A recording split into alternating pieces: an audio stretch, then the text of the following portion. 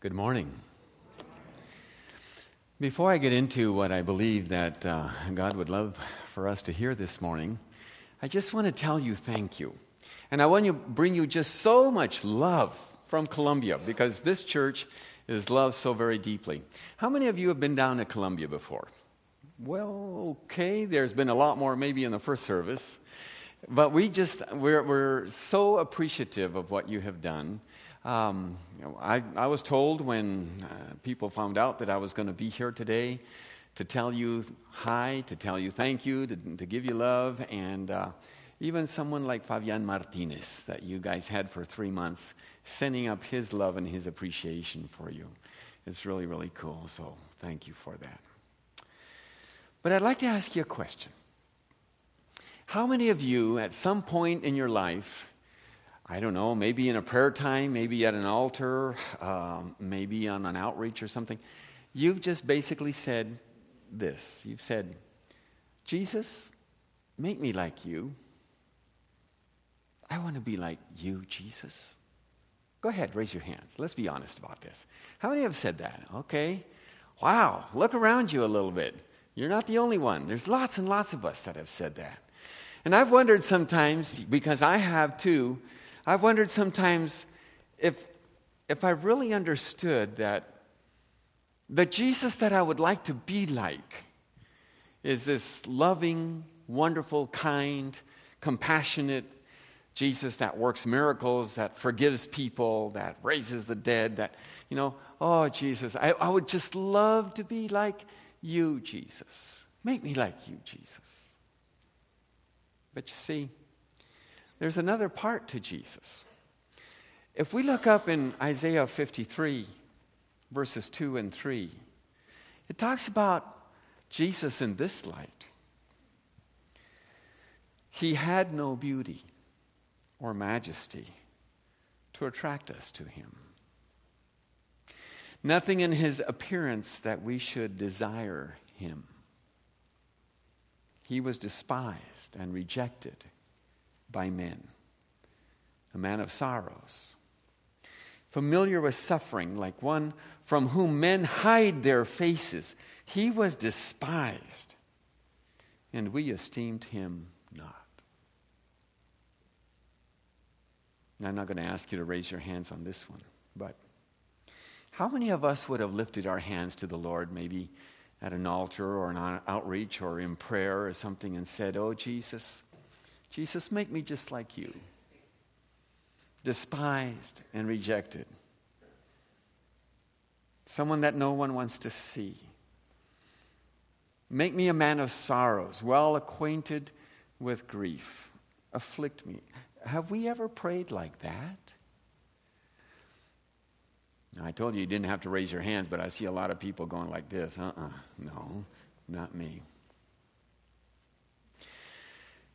Now let's go down to maybe a human counterpart of Jesus in this way, because you see, we're just surrounded by people who are despised and rejected, and people of sorrow and people of affliction, and people that even our hearts as Christians wouldn't want to reach out to. There'd be some barriers from us. And in the Bible, in the New Testament, with Jesus, this happened to come out as well. And the example that I'd love to give you, out of many, but is in Mark chapter 1, verses 40 and 41. It says this: a man with leprosy came to Jesus and begged him on his knees, if you are willing, you can make me clean. Filled with compassion, Jesus reached out his hand and touched the man. I am willing, he said. Be clean. Now, we would understand this much better if we were actually right there in Jesus' time, because leprosy at that time was something that everybody feared. Horrible, horrible disease. There were no medications for it. There was no treatment for it. They didn't know how they got it. But the leper was one whose skin just started a meltdown, and it eats your fingers until they're gone. It eats your toes until they're gone. It eats your nose until you're totally grotesque and disfigured and everything. And a leper was someone that everyone was saying, no, we don't want to be like him. And because they were so fearful of this person, they actually ostracized him from society. They said, you can't live in our cities. You can't stay with your family. You can't be around people. If you're going to be alive, you got to go live in the caves, far, far away from us.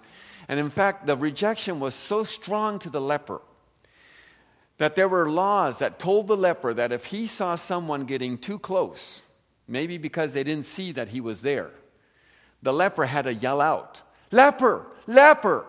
so that people would shun him and go away from him. That was the depth of the rejection. And that's the kind of man that approaches Jesus here in Mark 1. Now, I'm sure that the Bible could give us many more details. But if they're so rejected like that, I imagine that as the leper was coming close to Jesus, the crowd parted like the sea, the Red Sea in front of Moses. I mean, everyone was like, what are you doing here? You don't have a right to be here. This is the master, this is the teacher, this is the rabbi.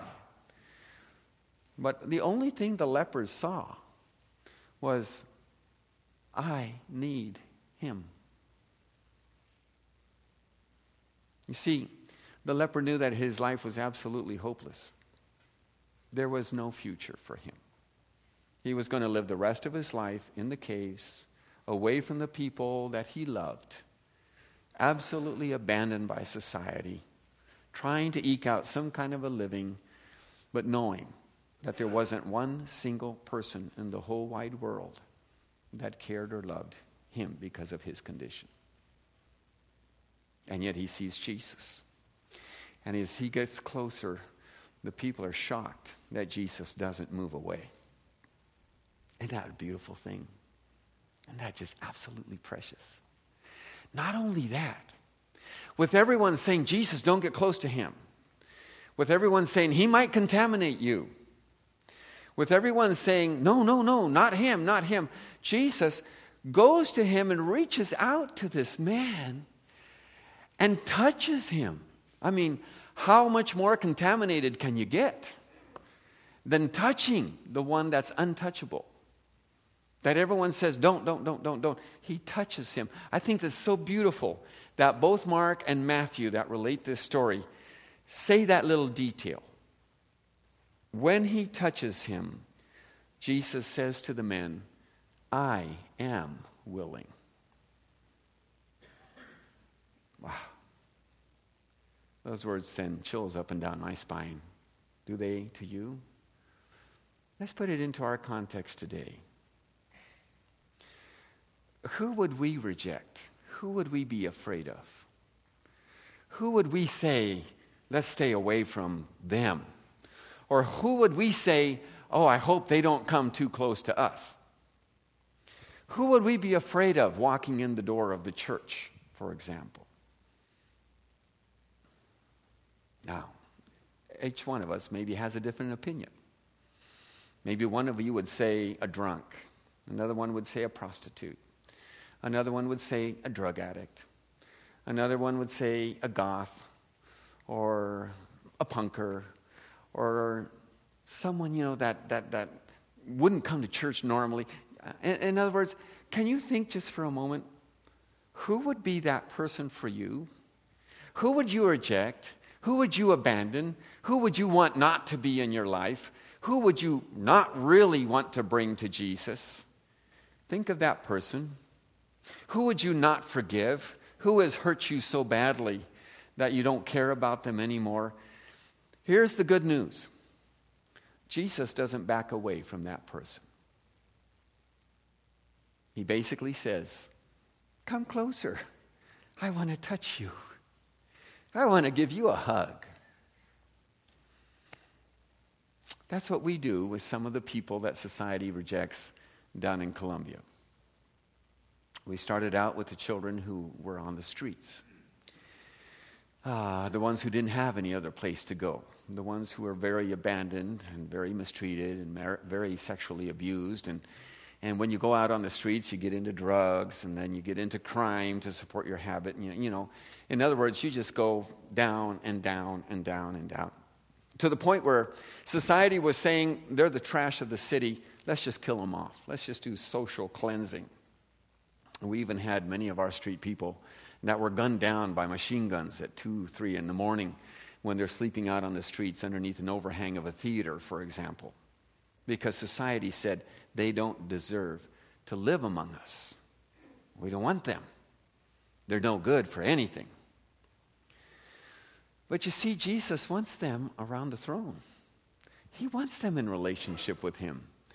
To him, there's not one single person in this whole entire world that Jesus would say, no, don't come close. But the problem was with our street people is that the leper got to see Jesus physically. Our street people don't get that. They don't see a Jesus dressed in white or whatever, walking down the street.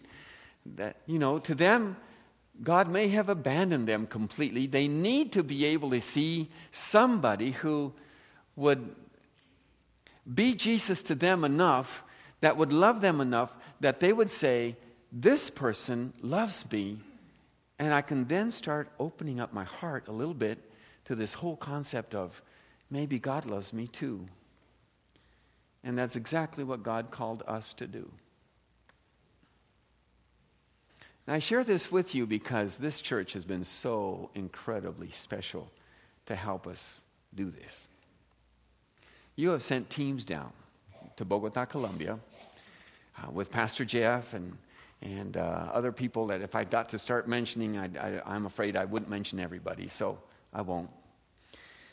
But you have sent people down who were willing to say, I'm willing to get out of my comfort zone for a while, maybe a week, 10 days. I'm willing to leave the comforts of home, the safety of home, the really nice shower. I'm willing to go down there and help these people who are face to face with the rejected by society. I started out with a playground on a little farm that we have 15 minutes outside of the city. And I could tell you so many stories of us busing children up from the city to this kind of like day camp and them playing on this tower and the zip line and the fireman's pole and the slide and all of that. I see some guys nodding, yeah, I was part of that. I made that fireman's pole. You are sharing in our harvest. Because of what you did, these kids love to come up to this place. And then a few years ago, we found that a church was selling their auditorium. It's not even a third of the size of this one, but selling their auditorium there in the ghetto. And you guys said, along with us, how can we make this into an indoor playground for ghetto kids that are mistreated and abused and in the tenements? And in this particular ghetto, which is called Santa Fe, which means holy faith, kind of ironic, because 2 blocks north of us, we have the cemetery with lots of spiritism, lots of Satan worship, lots of santeria, we call it, lots of witchcraft.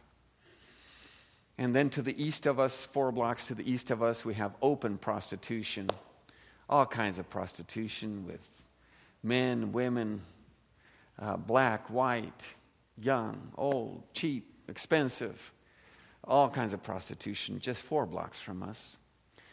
Then 2 blocks south of us, we have a recyclers community where people go through the trash and look for things that they can sell, like metal or glass or paper, cardboard or whatever. And then all around us are tenement houses, 5-story apartment buildings that had been apartments, but now every single room is rented out to a different family.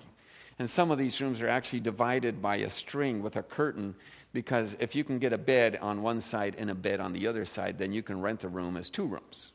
That's what we're surrounded with, the jungle.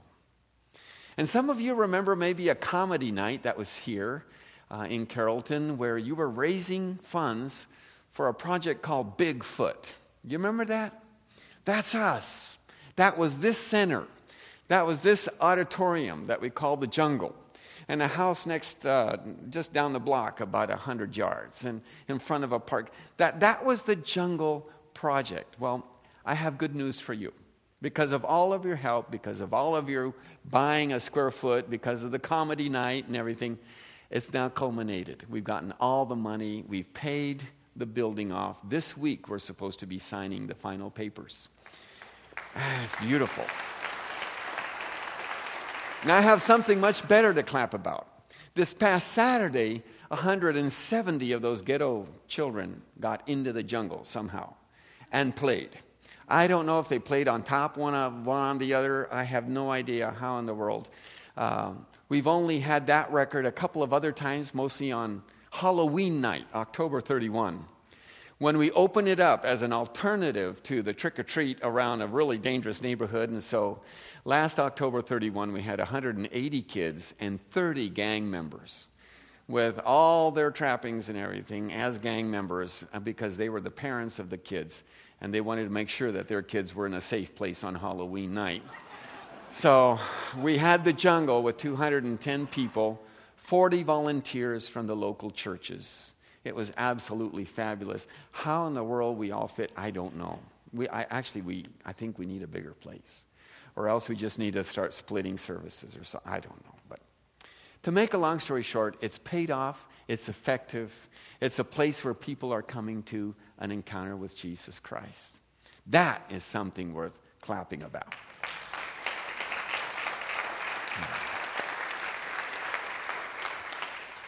So you see how this church is already involved. That's absolutely beautiful. Now, as we come up to the jungle, and it can happen tomorrow. If I was there tomorrow and I drove up our little blue bus and I got out of the blue bus, I can guarantee you several things. I can guarantee, forgive me for saying this from the platform, but a pile of poop on one part of the door and urine on another part of the door. There are some people who don't want Christians there. We have to clean that up. Almost every Saturday that we have the jungle open, we have to clean that up. And then just 2 feet that way and maybe a few yards that way, we'll have people sleeping out on their cardboard boxes, on their newspapers, under the gunny sacks. It would be so easy to say the poop and the pee and the people sleeping and put it all into one simple phrase, one simple sight. But you see, there have been a couple of times that I've knelt down by that person that's there with those newspapers and those gunny sacks. And I've looked at them with the long curling fingernails and the broken toenails and the dirt and the grime and everything. And like Jesus thought of the leper, I think, dear God, that man is made in your image. He's created in your image. With everything that he doesn't have. With all the rejection that society has for him. He still deserves to have an encounter with Jesus Christ. And that's the message that I want to share with you today. You may understand, yes, there are people that you don't want to be around. Yes, there are people that make you uncomfortable. Yes, there are people that you wish would just stay away or at least yell leper or whatever it is that they have to yell so that you don't have to have contact with them. But that doesn't change the fact that Jesus wants contact with them. And Jesus is calling us to be that person that says to them, wake up. Let me lift you up. Let me bring you into contact with the Lord. When I look into those people's eyes and I see the emptiness and I see the hollowness and I see just the begging that there would be somebody that would say, I love you, or I appreciate you, or I'm willing to take a few minutes to give you a little hug, some counsel, some Bible verse or something. They want this so much. You look into those eyes and you also see that they're made in God's image. Would you please look at that in the people that you would reject and realize that God is calling you to bring home someone that he created for his purposes and for his honor and for his glory, even though on the outside it doesn't look like that at all. We sang a song today, just a few minutes ago before I started speaking. And it said this, let justice and praise be my embrace. Did you sing that honestly? Are those words that you really meant from your heart? Or is that something that you were just singing along because it was up on the overhead? And then you said, to love you from the inside out. With people who are rejected and abandoned and unlovely. With those of the Isaiah 53 characteristics. Many times the outside is what's unlovely, but the inside is what God sees. And God wants us to see the inside as well. I'd like to close with one more little story, because there might be some of you here saying, well, Steve, that's good and fine for Colombia, South America. That's 5,000 miles away. And I'll never go there. Or it's too dangerous there. Or I'm too old to go there. Or I just don't have the money. There's all kinds of reasons why you wouldn't go to Colombia. But you see, the rejected and abandoned people of the world don't just live down there. They live all around us. You have rejected and abandoned people all around you. And Jesus is saying to you, reach out to that contemporary leper. My grandma was in her 80s already. She was a Kansas farm woman, one of those hard-working women. But when she was in her 80s, I still remember Grandma raising her arms and praising Jesus, because I used to kind of chuckle because the muscle that was up here was now kind of hanging, down here like that. And she would just say, I love you, Jesus. I love you, Jesus. She was one of those that would say, I want to be like you, Jesus. I want to be like you. Well, she had a neighbor who was bitter and resentful. Another woman in her 80s as well. She'd suffered a lot in her life. She just didn't have a good word for anybody, didn't want anybody around. She lived in the house next door. And my grandma and grandpa had dedicated 4 of their 6 kids to the mission field. Actually, they dedicated all 6. But 4 of them actually went to the foreign field, and 2 of them stayed back in the United States and witnessed to Jesus, for Jesus here. But my grandma was used to my Aunt Goldie in India and Pakistan, my Uncle Walt in Africa, and my mom in Colombia, South America, where I was born, and my Aunt Rosa as a pastor's wife to the very poor here in the United States and all. And my grandma had her mission field too. It was right next door. This bitter lady, this resentful, ugly, horrible lady. And every time my grandma would go over, this woman would just throw the screen door in her face. I kind of joked that my grandma had a tattoo of the screen right there on the tip of her nose. Because every time she'd go over to talk to this old lady about Jesus, this old lady said, I don't want anything of it. I don't want you. I don't want your message. She was bitter. You could say she was someone my grandma could justifiably say, I've done my part. I did what I could. What else do you want, God? But you see, God will go to great lengths to bring the rejected and abandoned and the bitter and the hateful into relationship with Him. And one day my grandma was in the kitchen and she was praying for this woman. You can do that. You can pray for those hateful people. You won't have to actually be right there touching them, but you can pray. And as she's praying for them, the Lord says, well, Tina, what do you have? And she says, God, I've got love. Well, that's good. What else do you have? Oh, I know how to bake. Well, that's good. Now, she's 80-something, not physically very strong. But you see, God takes what you've got and injects in there the power of the Holy Spirit, and that changes people's lives. Whatever it is that you have, however little you might have. You might have 2 fishes and 5 loaves, and God feeds more than 5,000 people out of it because it's His power that's going to do the job anyway. And so my grandma says, well, I have love and I can bake. And God says, put those 2 together and go over to your neighbor. And so she decides, I'm going to make her an apple pie.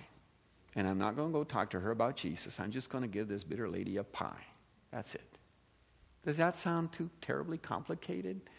So she starts baking this beautiful apple pie. My grandma, oh boy, Ugh. And I think God just kind of ordered nature to bring this little wafty breeze right through her kitchen and right over to the neighbor's house. And this beautiful pie smell was filling up the whole neighborhood. And I'm sure a lot of people were wondering, where is that coming from? I sure want that. And it goes over to the neighbor's house. I'm just imagining this, but I think the neighbor was just like licking her lips and thinking, where is this pie? And my grandma goes to that screen door that's been slammed in her face so many times and knocks on the door, and there's the neighbor, and it's kind of like, oh, you again? You know, what are you doing here? Get away from here. And my grandma says to her neighbor, she says, you know, I'm not here to talk to you about Jesus. I'm just here to give you this pie. That's all. See how simple it is to love the unlovely. And thank the Lord, that neighbor got a tear in her eye, opened up the door, and she said, look, I've got some ice cream in the freezer. Why don't you bring the pie in and sit down at my table, and we'll just share it together. And that's what happened. And my grandma, because of love and a pie, was able to lead this lady to the Lord Jesus Christ, get her in an encounter with Jesus, and change her life. Forever. I mean, beyond death. For all of eternity. That is something to get excited about. Let's bow our heads. We're going to make a commitment now.